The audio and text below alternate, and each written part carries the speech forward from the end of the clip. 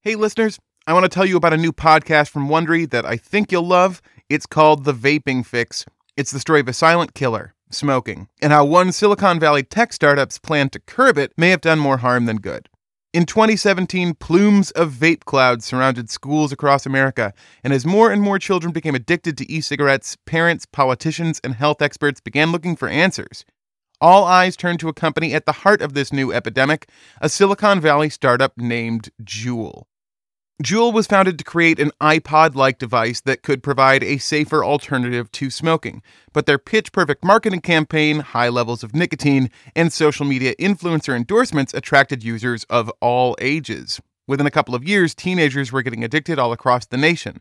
Was this an accident, or did ambition blind them to the unintended consequences of what they created, putting millions at risk?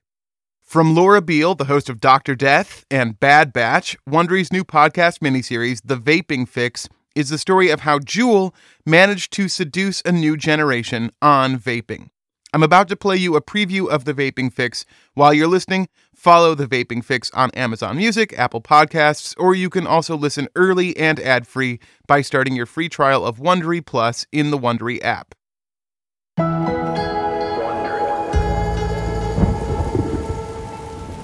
It was a rainy day in Orangeburg, New York in 2018. Gianluca Barrecchia was hanging out in his college dorm room between classes. An Italian flag hung on the wall above his bed as a homage to his Italian family back in Connecticut. North Haven is all Italians, so most of them are actually from the same area in Italy. So everyone always says when they see me around town, who am I not related to? Gianluca was a sophomore nursing major. His courses and exams could be intense, but today he felt unusually tired. And just not really myself. Like I didn't really have much energy in me to do anything that day. And it felt almost like I had a cold too. There was a heaviness in his lungs. It felt like almost like there was an elephant like sitting on my chest. And I was just trying to take like deep breaths, like extremely deep breaths to see if that would kind of clear it up. It didn't work. Maybe I just need a yawn and maybe that'll like help, or try coughing it out or something like that. But none of it gave him relief. So he turned to the thing that had been his source of comfort, his electronic cigarette. Without thinking, he took a puff. And then that's when I felt like I just couldn't breathe anymore. And it felt like my airway was just like closing almost. My lungs felt like they were on fire. And I was just like coughing. His face began to turn bright red. My roommate, I'll never forget, looked at me and he's like, "Oh my God, like what's wrong with you?" He got so scared. He actually called 911 because that's when I started to kind of go out of it because I couldn't stop coughing. And then everything went black. I just hear the ambulance like being jiggled around, going over all these bumps, and I hear the sirens blaring, and I hear the paramedic telling me like, "Oh, wake up, like wake up, wake up." He was in the back of an ambulance. There was the paramedic and then an EMT as well. And I had this big oxygen mask on me. I just was terrified, like, oh my God, I'm gonna die. When we got to the hospital, they rushed me right in. And I was surrounded by a doctor and a few other nurses. It was just like pure chaos in this room right now. And you hear like the oxygen just flowing like 100%. The doctor began asking him questions. Like if I did any drugs, he's like, "You just need to tell me what you took because God forbid you could die right now.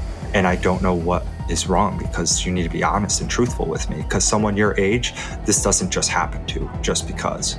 Gianluca told him, "I haven't taken any drugs." And then that's when the question came up about vaping. I was like, "Well, I do vape." And he's like, "What do you use?" And I was like, "It's called a Juul."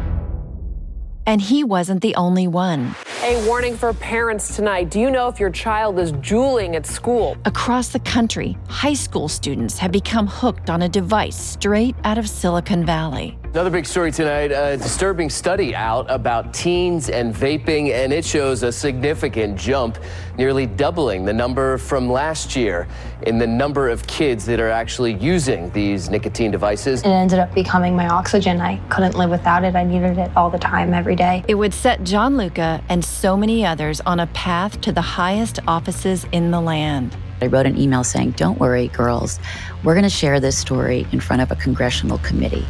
Another topic that That's has your been direct top of listing mind is teen tobacco use, and it is up. And the CDC is blaming who else but Juul. The White House is calling for a ban on nearly all flavored e-cigarettes. These are the flavors that have started this epidemic among young people. And on a collision course with the men behind it. My name is James Monsees. Adam Bowen and I founded Juul Labs. We were going to take on big tobacco, who had been killing people and lying about it for 100 years. I said to myself, this is going to be a big challenge for me to manage James through this, and there's no managing James. I remember thinking, those smart mother effers, they probably did this on purpose. We never wanted any non-nicotine user, and certainly nobody underage, to ever use Juul products. I want to tell you, I've been involved with public health for a long time in the Bay Area. You, sir, are an example to me of the worst of the Bay Area. I just remember like my heart stopped, like seeing them. And I just like froze.